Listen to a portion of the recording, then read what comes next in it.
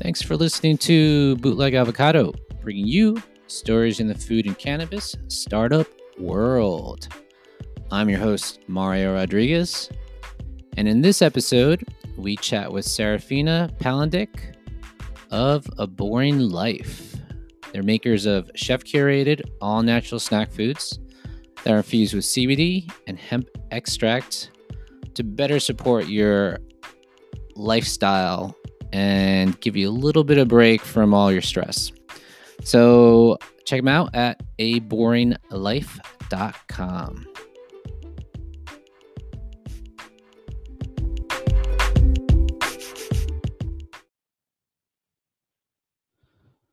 Welcome to Bootleg Avocado. We are sitting down with Serafina Palandic of A Boring Life. Hey, Serafina, how you doing? Hi, Mario. It's great to be here. Thank you. Yeah, thanks for doing this interview. We have you on the panel of Bootleg Avocado Presents, and we're really excited to kind of explore at least your story in this respect. That way people get an idea of kind of where you're coming from, what your products are, and they can come with, questions if they have them, So let's start with kind of your 30-second pitch about A Boring Life. Sure. So, A Boring Life is a chef-curated snack company. We're creating delicious, nutritious foods to support a more relaxed lifestyle. So, we live on a lavender farm in a town called Boring, Oregon. Okay. And what we wanted to do was create a line of products, snack products, that feature hemp and CBD as a superfood. Okay. I tasted your at least your three initial products. I know that you guys are expanding into a couple other things, which we'll talk about in a second. But before we jump into that, we're going to do a little icebreaker or empathy question to get a little bit personal. So I got a deck of cards in front of me. I'm going to pick a card, and I'm going to read you the question. And again, the way you want to answer this is more on a personal level, more than, in regards to your business. But again, you could take this any way you want. Okay. All right. The question is, who has challenged you to be better than you once were? Oh my gosh. Certainly my daughter, and certainly my wife, right? So I Okay. think that in the most intimate relationships that I have, being a mom, so my daughter's 9, Mm-hmm. and being a mom has been the most spectacular, rewarding, interesting experience I think I've had, and I think it relates to personal and business. For Mm-hmm. me, those two things are almost always the same. You know, I am a definite entrepreneur. This is my second startup. I've been doing startup work for about 10 years. Right. Um, so there's often no difference between my work life and my home life. Um, and I think, and I've raised a young child, right? So I started my first business when my daughter was 9 months old. And it grew a very high growth company, which we then exited, and then I decided to do it again. Mm-hmm. Right into it. It seems like you So did right into it, right? yeah, right. There is no break in There's between. no break, and most people do get a break, or they're like, oh, I kind of want to focus on this, but dive right. So what kind of brought you to? Okay, it was Hip Chicks Farms, right? Yeah, Cool. yeah. So Well, here's the thing, right? So I had decided to, when I got pregnant, I wanted to be a stay-at-home mom, mm-hmm. and I did that for maybe 6 months before I realized I was going out of my mind. Couldn't be a stay-at-home. I mean, I wanted to be a stay-at-home mom, but I wanted to be a stay-at-home mom who worked. I wanted to have my career. It was very, Of very course. important to me. And also, here's the other thing. I wanted to model the behavior that I want my kid to have, right? So I wanted her to know that, to grow up with parents that are following their dreams and being Uh-huh. true to their values and ethically driven to do what they feel is the right thing in the world, Right. and also has their own life, right? And travels and all the things that it's difficult to have a startup. It's risky. It's I've always had a lot of travel Yeah. as part of my business, and that's all hard. But we've made it work, in a Hmm. way that I think is really wonderful, and I make it work in a way that's puts my family first. Right, right. So we built businesses that put family first.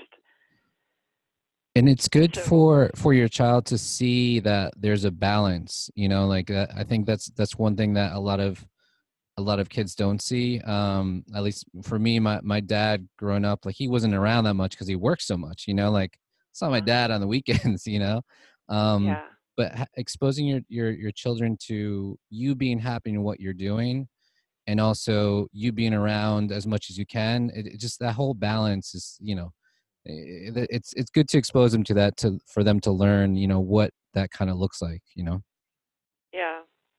And taking risk, dealing with success, dealing with failure, right? Hmm. Because that has been of course, a huge part of our story is, or my story is like, how do I cope as an entrepreneur? How do I cope with failure, Hmm. right?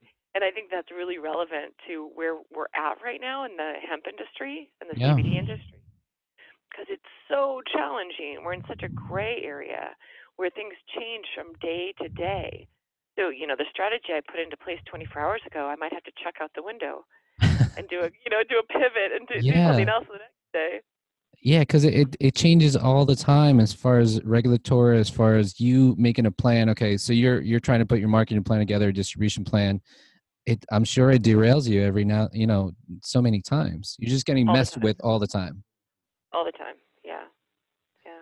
So let's talk about your trajectory as far as, starting this particular type of company that's in the cannabis world, also in the food world. How much of an emphasis do you put on one or the other? Number one, and number two, how does that involve or influence the product development side of it? So I mean, I've definitely thought of us as a food company first. Hmm. Um, eh, how I see hemp as this amazing plant that has the opportunity to help us heal our minds and our bodies and our environment, right? And I think that it should be utilized in every way possible to leverage for the greatest success possible. Our background, my background is the last company we did was a food company, Hmm. so we really see ourselves as a food company, Yeah. and so when we jumped into this, I was seeing hemp as another ingredient, right? One that we really wanted to make sing and highlight and leverage to the best of our ability. Of course. Um, and then I got into the world of cannabis, right? Hmm. And and learned a lot in a very short time, and was exposed to different ways of doing things, different ways of seeing things, and still an industry that's um, somewhat in its early stages of development, Yeah. you know, particularly with legality and the regulatory environment. Hmm. Um, Hmm.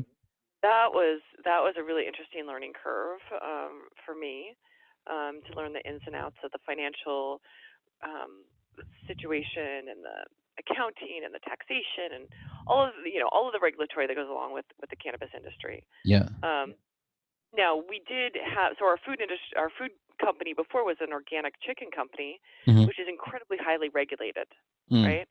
So our experience really was coming from a place of a high regulatory background. So I walked into this thinking it would be the same, only to find out that we have consistently been following a much higher regulatory standard Yeah. than either what's requested or expected. Hmm. Hmm. I think that ultimately gives us a leg up. I'm hoping, right, in the long run that gives us a leg up. But that is not the case. So there's not a lot of standardization. In sourcing from suppliers and understanding farmers, we're all not really speaking the same language yet, right? So that's Right. challenging. So what about so I'm sure you had a timeline of how you wanted certain things to be accomplished. What has been the difference? So Yes. what's something that you're like, okay, we're doing this, this, and this, and then come to reality, it's actually this, this, and this. Take us through the early stages of this of the company. Sure. Yeah. Yeah. So we at the beginning of the year. So we just started a year ago. and we had secured merchant processing through Elevon, Mm. um, and then they divested of any of their CBD hemp businesses. Okay. So we were without a merchant processing account for a significant period of time. Wow. Kind of the same thing with banking. We ultimately did get merchant accounting through a provider. It seemed as though, so early in the year, so first there's the passing of the Farm Bill. Everybody's super excited. There's a lot of positive movement in the right direction. Um, and we moved the business forward in terms of, we had developed the product line, we Mm-hmm. had established our business. Mm-hmm. I had a go-to-market strategy, which was through multiple channels of distribution, but primarily through grocery, right? Right. Right. So because that's how we built our business last time, through Walmart and Kroger and Whole Foods and Mm-hmm. The big boys. all of those things. Yeah. So when we launched our product line in May, a lot of grocery stores were incredibly excited about our product and other CBD products, and we're bringing them in. That then seemed to slow down over the fall Mm-hmm.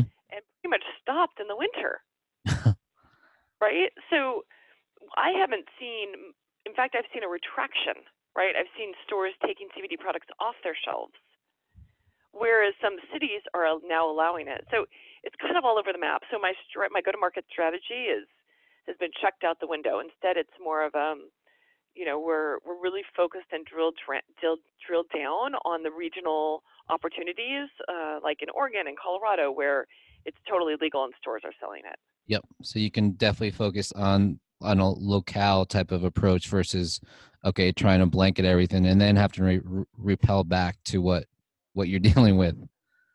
Yeah, yeah, yeah. So it does seem to change often. So we've had to be nimble. We've introduced some new products. Mm-hmm. And now we're going to open up our own shop. So we're in process on that as well. Okay. And interestingly enough, this is a whole new opportunity I didn't even expect. We're selling our products in China. Yes. So the Chinese market is what people are saying is the next big market right now. Yeah. Okay, let's before we get into China, Okay.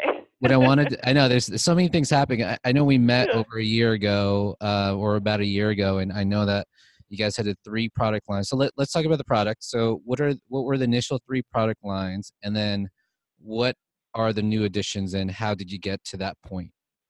Sure. So we started with nuts. We did a line of roasted almonds with lavender, Mm-hmm. dark chocolate and sea salt, and a sweet and spicy walnuts. We did that for a number of reasons. Well, I love vegan snacks. I love high protein snacks, and the omega 3s help with the absorption into your own system, like of the cannabinoids into your own system. So Yep. it's a great source of protein, easy to adopt, right? So we wanted to put the CBD forward in a way, CBD edibles forward in a way that's really easy for folks to understand. You Right. know, so started with those 3, and then we added a tincture, simple, so 1,000 milligram peppermint. Then we just introduced a line of honeys. So we actually do honey here. We have a beekeeper here at our farm. Ah, We have a okay. small farm here in the Pacific Northwest, outside Right. of Portland, and our beekeeper has 800 hives. Some here on our property, but in the surrounding area. And the more I learn about raw honey, and also how honey and hemp can work together, how bees and hemp can work together, and the Mm-hmm. opportunity there, I became more and more fascinated with that as well. Yeah. So we just introduced this line of honeys. People are really excited about it. It's raw honey that it's infused with fruits and nuts and hemp extract and hemp seeds. And it's just a really beautiful product. Yeah, I was looking at it on Instagram, and it looks awesome as far as It's the very Instagrammable. very Instagrammable, like all the textures put together. Look, I want to put that all over all my food. So when you come to New York, definitely if you can bring me a nice little jar, that would be Of awesome. course, I'll bring Yeah, you samples. yeah, that would be great. So how did you kind of derive from nuts to honey, and what are other, like, what's the process behind that? Um, so Well, one is availability and sourcing. Mm-hmm. So really looking at like what's available locally, what we're growing here on our farm, and Yeah. how that integrates well with our product line. Some of the nuts that we're using for our nut line, we're using in our honey line as well. So we really see it as a line extension. Got it. Okay. And then honey has so many great properties, and folks are so excited about honey in general right now. As we all, I think the bee was just named the most important species on the planet. Uh-huh. So I think we're all looking at ways to help support bees and grow hives across the country. Yeah, no, I know with the almond epidemic with the bees, I know that's happening a lot on the West Coast. Hmm. So yeah, I definitely see the the value in focusing on things like honey. Let's talk about as far as I think a lot of people do have questions as far as like starting out, really understanding. You went from trying to blanket different cities and states to really focusing on a very ultra local approach. So let's say someone's trying to start out in this world. um where would you want them to start or think about first before they actually jump in? Yeah, so I think where we're at today as an industry is again very in its infancy. And I think that the folks that are going to win and that have long-term longevity Hmm. is folks that can build a strong brand, right? And by that I mean have an excellent product, but somebody who has a brand that resonates and speaks to consumers. Um, so of course, brand is number one of building that, really knowing who you are, right? Like, who is your company? What are you trying to do? And who is your customer? Who are you speaking to? Yeah. So we drill down as much as possible on like who exactly our customer is, who she is, what she does, what her kids' names are, what pets she has, where she works, where she shops. No, I'm serious. Uh-huh. Like we have an entire identity for this woman, Yeah. you know, and then that informs every decision we make in terms of our strategy. Um, and then I think also the most important to start out is to really understand what's coming down the pipeline in terms of regulatory enforcement, Mm. right? So be prepared to start out with really good manufacturing practices. Be able to withstand an audit. Know your suppliers. Make sure you're only sourcing excellent cannabis or hemp or CBD. So you really understand that how it's being processed. I think that sourcing and ensuring that you have really good sourcing in place Hmm. is going to be critical because I think that folks are going to fall out. I think we're going to lose a lot of smaller companies as if this continues in the way it has been in the last while. Yeah, I agree with that. And I think is also because of the taxes that are imposed, especially in like California and stuff like that. Also, cash is like your bloodline. So I know if you can't outlast, it's time to close the doors. So as far Yeah, as and also like the all of the capital that was going into the industry, which was building it so quickly, is now kind of dried up as well. I mean, not yeah, entirely, but certainly in the last few months, I feel like it's definitely slowing down. yeah. Is it safe to say if you do want to launch a brand like this, a food and CBD brand, you need at least $750,000 to start? Oh my gosh, yeah, And that's on the low totally. end, maybe, right? I don't know. I would have put that number on it, but I think you're totally right. Yeah. I think you're totally right. You have to have a war chest. Yep. You know, um, there's definitely ways, to be scrappy and Hmm. to bootstrap things, Yeah. but grocery is a very expensive industry to launch into. Hmm. Um, but I would say it's also I feel like food and beverage folks are just such amazing people, and there's so many good industry groups to rely on to help navigate your way through it. So like up here we have a Pacific Northwest food and beverage group. There's like 250 of us, and we just email each other all day long. Like, who's this buyer? Hmm. How do I do this? Where do I get a steam kettle? Literally, it's like all day long we're asking each other questions. So I feel like there's a great opportunity for community building No, for there folks that are starting. Yeah, and it's a necessity, like it's a necessity, and especially in the startup stages, to have collaborations and partnerships. Like people can't really do it on their own. Um, Mm-hmm. so it's, at least what I'm experiencing now as I'm putting together the Bootleg Avocado events, it's about collaborations and partnerships, and like tapping into the different groups that exist within food in general, but also cannabis has their own groups as well. um, Mm-hmm. and it all helps to kind of bring it together and support each other. So I definitely understand the mark, and how you guys have been able to grow the brand, and meet people and kind of extend it that way. I don't think. I mean, what do you think? But I don't think it should be two separate industries. I feel like It shouldn't. it should be the same. It's like you said, it's food, and the ingredient is kind of cannabis, CBD, hemp. It's just, I think it's one. you know I think maybe even the process of kind of the infusion process, like things like that, it's very similar to doing molecular gastronomy, or you're doing pastry, things that are very precise, and that need attention, at least on the culinary Yeah. side, I would say. Yeah.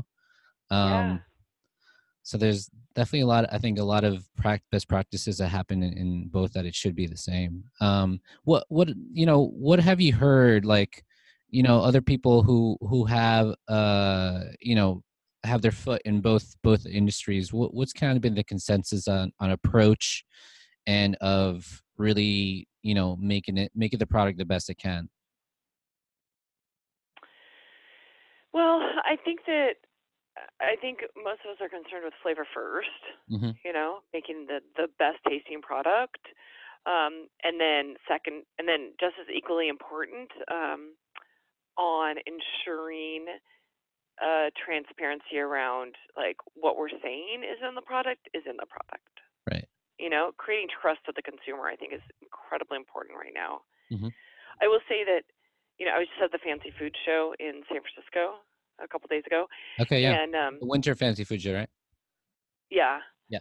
and there was maybe two CBD companies there. There Oh, was almost none. There was us and one other woman, wow. and then some CBD companies came by. Were walking the show, and there is um, everyone is having a very difficult time at the moment. I would say it's Mm. not. I would. I would say it's not a great time for food in CBD right now, or CBD in food and CBD in Yeah. hemp right now, Yeah. because we're at this particular point where there's a demand without the opportunity um, for growth or expansion into the customer's hands, right? Mhm. Combined with a lack of a regulatory environment and all of the challenges around some of the financial institutions that were banking. Like I just heard that Bank of the West moved into the cannabis space in what, May, I think, Mhm. June, Mhm. July. This summer, Bank of the West brought on a bunch of hemp companies, Yeah. and now they're divesting of them. Oh, only in a Yes. matter of months. What? Only in a matter of months. I I haven't heard from them yet, but I know other people in the CBD space who are getting their accounts shut down by Bank of the Wow. West. Wow. So yeah, so it's a tough time, right? It's a tough time, and that's what Yeah. I think I hear from every single other CBD food company I know. Yeah. Yeah. But I also think that if we can get through this little roadblock, there's a huge, vast opportunity. You Yeah. know, like the folks that can stick with it through this little weird period of time will be ultimately very successful. Do, It reminds me of, in some ways, it reminds me of the organic movement in the 70s, right? okay. Where people were like, doesn't really matter. Who really cares? Is this all fake anyway? Yeah. Yeah. You know? And And it. they were up against like trying to, the people in the organic movement were out like pulling, trying to find crops that had like orchards that had been left to overgrow, Hmm. you know, that hadn't been sprayed. Like there was an entire movement of people trying to convince. the rest of the world that it was important for organic food to exist, right? So they didn't have retailers, they didn't have an organic trader association, they didn't have any of that. And now it's the kind of the gold standard, right? So like that's how I see our industry is like we're just at the very beginning. We're a bunch of evangelists who believe in this passionately, Mm-hmm. and we're making up the rules a little bit because a lot of people don't think it's as important as we do. It's pioneering, you know, like Yeah. yeah, that's exactly what it's going to take. Some time. It's going to take, you know, there could be some mergers. There could be, you know, in order to sustain, there could be other ways that people can get creative about their businesses and trying to help each other out in some other way, you know. um it's going to take a couple of years, you know that, and a lot of people know that, you know. It's not like, it's not a gold rush as a lot of people think. It's not hype that a lot of people think. There's definitely a lot of, you know, hype out there, but I think for the people that can stick around and can outlast, I think there's going to be you know, a good day that's going to come to it. Yeah, it's exciting to think about what's to come. Yeah, exactly.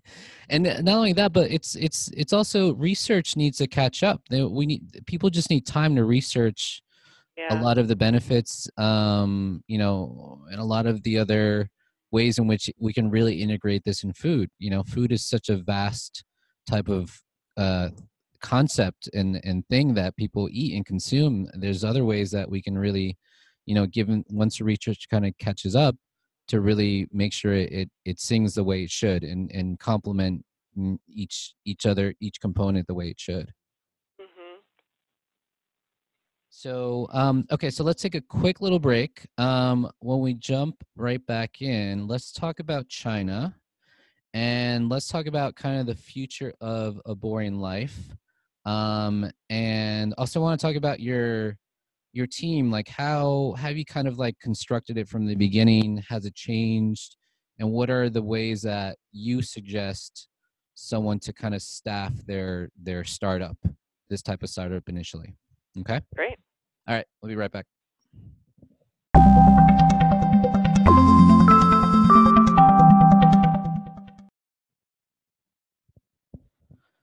Welcome back to Bootleg Avocado. We are sitting down with Serafina Palandic of A Boring Life. So, Serafina, let's chat. Let's work backwards this way, because I know I said that we're going to talk about team last, but let's talk about team first here. So, you know, how did you establish your team in the beginning, and how has it changed, you know, in the year that you guys have been in business? Yeah, so I was really lucky. We had previously scaled an organic food company. Mm-hmm. So and then we sold that. So when I started A Boring Life, I went back to some of the key members of our team from Mm-hmm. Hip Chicks and asked, told them about my idea and asked them if they wanted to get involved. And they did. So I was really lucky to have some of the folks from my previous team join me on this adventure.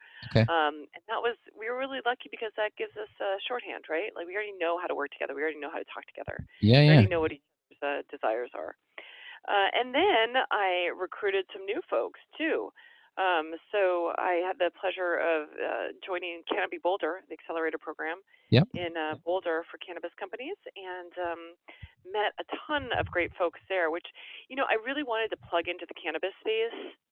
Mm-hmm. I know food people. I wanted to recruit some people from the cannabis space. So Yeah. that was incredibly lucky too. Our president of sales, Kelly Bruce, came from a connection at Canopy. Oh, gotcha. Okay. Yeah. So yeah, I mean, I think that I don't think there's really a specialized cannabis need for us in particular, Mm-hmm. or a further processed brand, right? Yeah. So we need folks that have experience in the food space has been really effective for us. Mm. And then, like you said, you had a chef in your back pocket. Your wife, correct? Yeah, there's that too. Yes, That I like helps. that way. Yeah, that Yeah. helps quite a bit. Yeah. Yeah. Yeah. So Jen's background is so let's see, out of culinary school, she went and worked at Chez Panisse for 10 years with Oh, Alice Chippenis. Waters Yeah. and all of those amazing folks. Mm-hmm. And then she private chefed for Ann and Gordon Getty in San Francisco for 16 years. Okay. It was incredible. And then we started Hip Chick Farms, and now she's obviously the chef and producer for A Boring Life. Yeah, yeah. So what's kind of her inspiration for I'm sure she does a lot of infused foods at home and all that stuff. What's kind of her like repertoire and things that she likes to like dip her toe in and play around with? Um, I think she mostly like focuses on kind of Mediterranean flavors. It's Mm-hmm. kind of her kind of cooking style. I don't know, Californian, Mediterranean, Okay. California style, I guess. Yeah, yeah. But she's been doing some really cool work with developing developing vegan options. Mm-hmm. So that's been really fun, and we're trying to do a lot of. She's been working on gluten-free and a lot of sugar-free options Okay. also, Yeah, yeah. which is also. I mean, that hasn't been her jam in the past, but I think it's incredibly compelling to look at some of the paleo and keto options, and so she's been playing around with some of that recently as well. Great. Okay. So let's talk about the expansion to China. So how did you make those contacts out there, and what was kind of the process behind that, and how that opportunity come to be? Sure. So I met a gentleman, Bob Chen, also at Canopy Boulder. Okay. He he is from China, has friends in China, and so he started a distribution, CBD distribution into China. Ooh, very And smart. so he wants to be the Steve D'Angelo of China. Does he have the little the long hair, like I the told him he needs to the grow his braid? braids. Yeah. Does he Um, have like cool hat? yeah, yeah. He's amazing. Anyway, Yeah. so he started this just a couple months ago, and it's taken off. Wow. So we are literally live in China as of a few days ago. Um, Congrats.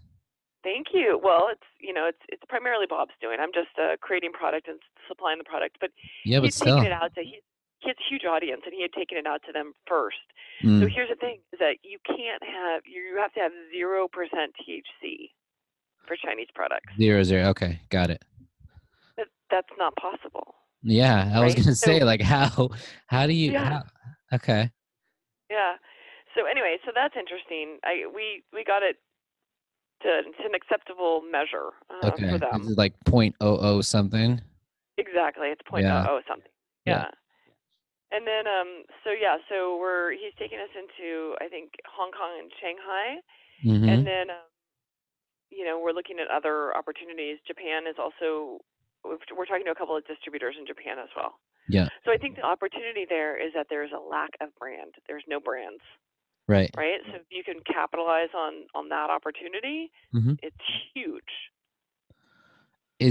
What about growers, and what's kind of the regulatory environment out there? I don't know. Yeah. I don't know. I just know what I can or can't do with my products. The other good, I mean, for him, I mean, that's a savvy move on his end, because the brands coming out of the States and even like Canada, they're strong brand. You spend a lot of time on your logo and your packaging, and things are ready to go, Yeah. um so I could see the appeal, for him to really sell the products, because the products themselves have been put together in a creative and complex way. Like you've done a great job with your packaging and thought through the product, and it's a plant-based product. I mean, it kind of checks all the boxes. Mhm. Thank you. Yeah. That's kind of you to say, but yeah. So far so good. We'll see how it grows. The the opportunity is much larger than I anticipated. So Mm. we'll continue to keep you updated as how that develops. Okay. Yeah. I'd love to.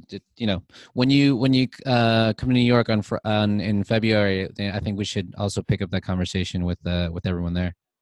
I Yeah. think a lot of people be interested in see kind of where you can actually take these type of products, and that's kind of the question mark. So, there's a lot of, at least in New York City, there's a lot of underground chefs that do like underground dinners and infused dinners and all that stuff. But one knowledge tidbit that they're lacking is, okay, how can I start packaging some of my products so there are, they can be branded and built and made the right way and be distributed across, state lines or across the country or the world.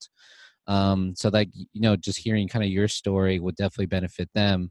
Given that your product is very chef inspired and chef derived more than anything else. So I'm excited for people to ask questions around that for sure. Yeah, I mean, I think that when the opportunity arose, because we had all of our ducks in a row, Mm-hmm. like we had our UPC codes in place, which is like just that in and of itself, right, is Yeah. fascinating to me that the cannabis industry doesn't use UPC codes, right? Like there's not a uniformity of product offerings. Yeah. Yeah.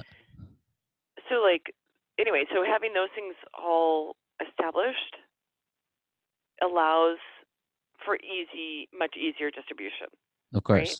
Yeah. So we were certainly we had the brand and the taste profile and a great product, Mm-hmm. but I think more importantly than that, for other folks who are thinking about doing it, is like get your shit together. You know what I mean? I mean, I mean, just like have your COAs available, test every single production batch, Mm-hmm. put the best by date on it. All of those things that need to be thought through, like label it correctly, have a nutritional label, call out your allergens. All of those things. That's like the staples of food production, Yeah. right? Of creating packaged foods. Mm-hmm. Follow those rules so that you're ready to go when the opportunities arise. Right. I mean, there's a lot of people that you're right. They're not as organized. Or they don't have all that stuff in a row. And you're jumping at an opportunity like that if that happens. And if it's another country, you can do that as well. Well, for example, we source our CBD from a company out of Colorado Mm-hmm. who's great, very well. They have a great reputation. I love their practices. I visited their farms.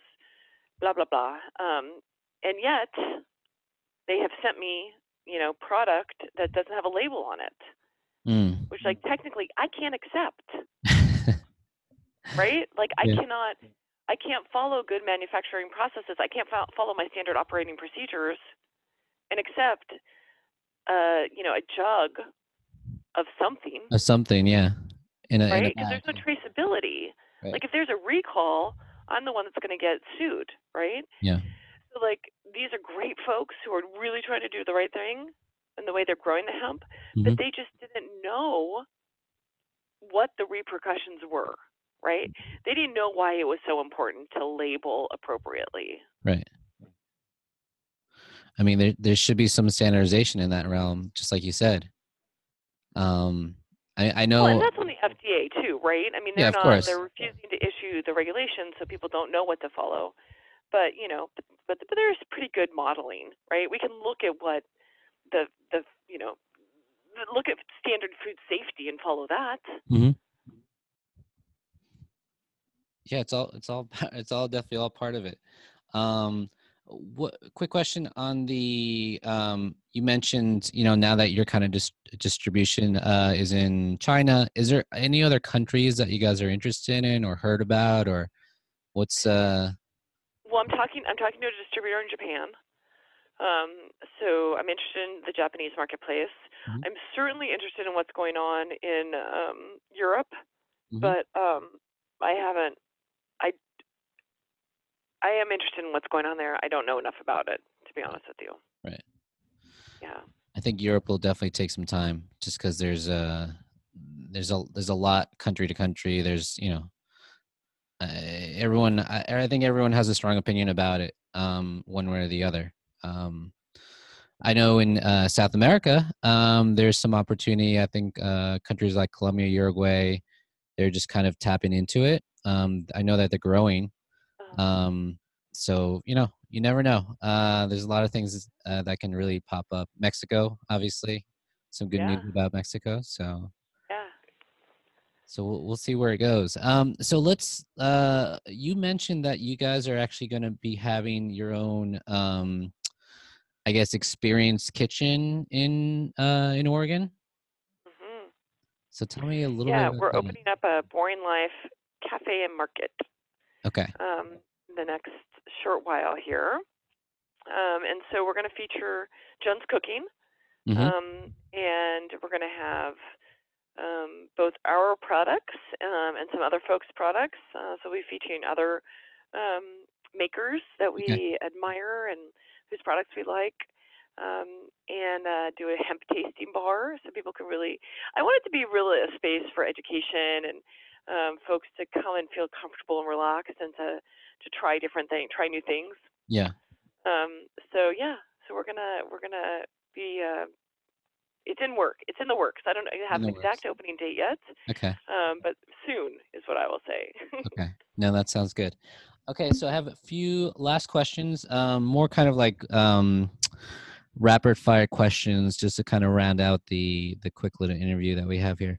Do you have any sort of like unusual habit or like thing that you do to kind of just, you know, to get you like de-stressed or relax, you know, because you know the startup life is a little bit rigorous. It's a lot rigorous. So how do you kind of unwind or you know make yourself feel better? I do meditate every day Mm, for 30 minutes in the morning. It's the first thing I do. okay. Um, I try not to check my phone before I do that. Okay. It's a much more effective meditating if I don't refer to my phone beforehand. Hmm. But it really, really helps me to move my mind from what do I have to do and slash everything's negative Yeah. to like, oh my gosh, I'm so grateful for this life. And that's, you always got to come back to that. You always have to, you know, no matter how bad things are. I mean, it's always that gratitude that always kind of brings you back, you know.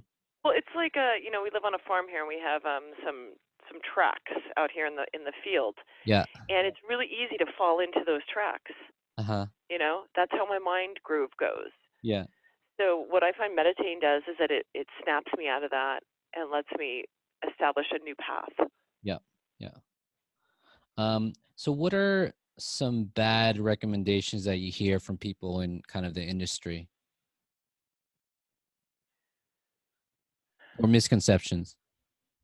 Misconceptions. Gosh, you stumped me on that one. Um, there's a lot of I get a lot of solicitations on a daily basis from suspicious sourcing. Right. So cheap is not the best, Yeah. Okay. you know. Yeah, yeah. I'm sure there's a lot of, a lot of black market stuff, a lot of things that, you know, they're trying to Yeah, just make a buck yeah. and pawn it off to something else. So especially if people are, you know, trying to pass things off which, you know, what they're not. I know there's a lot of like bootleg type of products out there that people, especially in New York City, I mean it's Mhm. rampant. Um Mhm. so last question. Is there any sort of really cheap investment that you've made in like kind of the past year and a half that you're like, wow, I made my money back tenfold? And it could be anything. It could be like I don't know, a product. It could be a little service. Um, I would say it's always in like investing in people, mm, right? Investing in my time into other people. Like okay, instead of like what can I get from them, like how can I help them? And every time I invest my time and energy into other folks, I get it back like 1,000 times over. cool. Yeah. Just like I was talking about with like industry groups or my staff, Hmm. right? Like Hmm. anything I invest in my staff, I get back 1,000 times over. Yeah. Um, yeah, I would say that. Okay. So how can people get a hold of you? And is there anything in particular that you're looking for? It's like who you're looking to connect with, and whatnot. Yeah, so anyone can email me anytime or call me anytime. My email is Serafina@aboringlife. Hmm.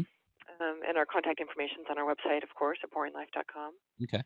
And what I'm looking for, I'm always looking for partners. Anybody that wants to collaborate, work together to move this industry forward.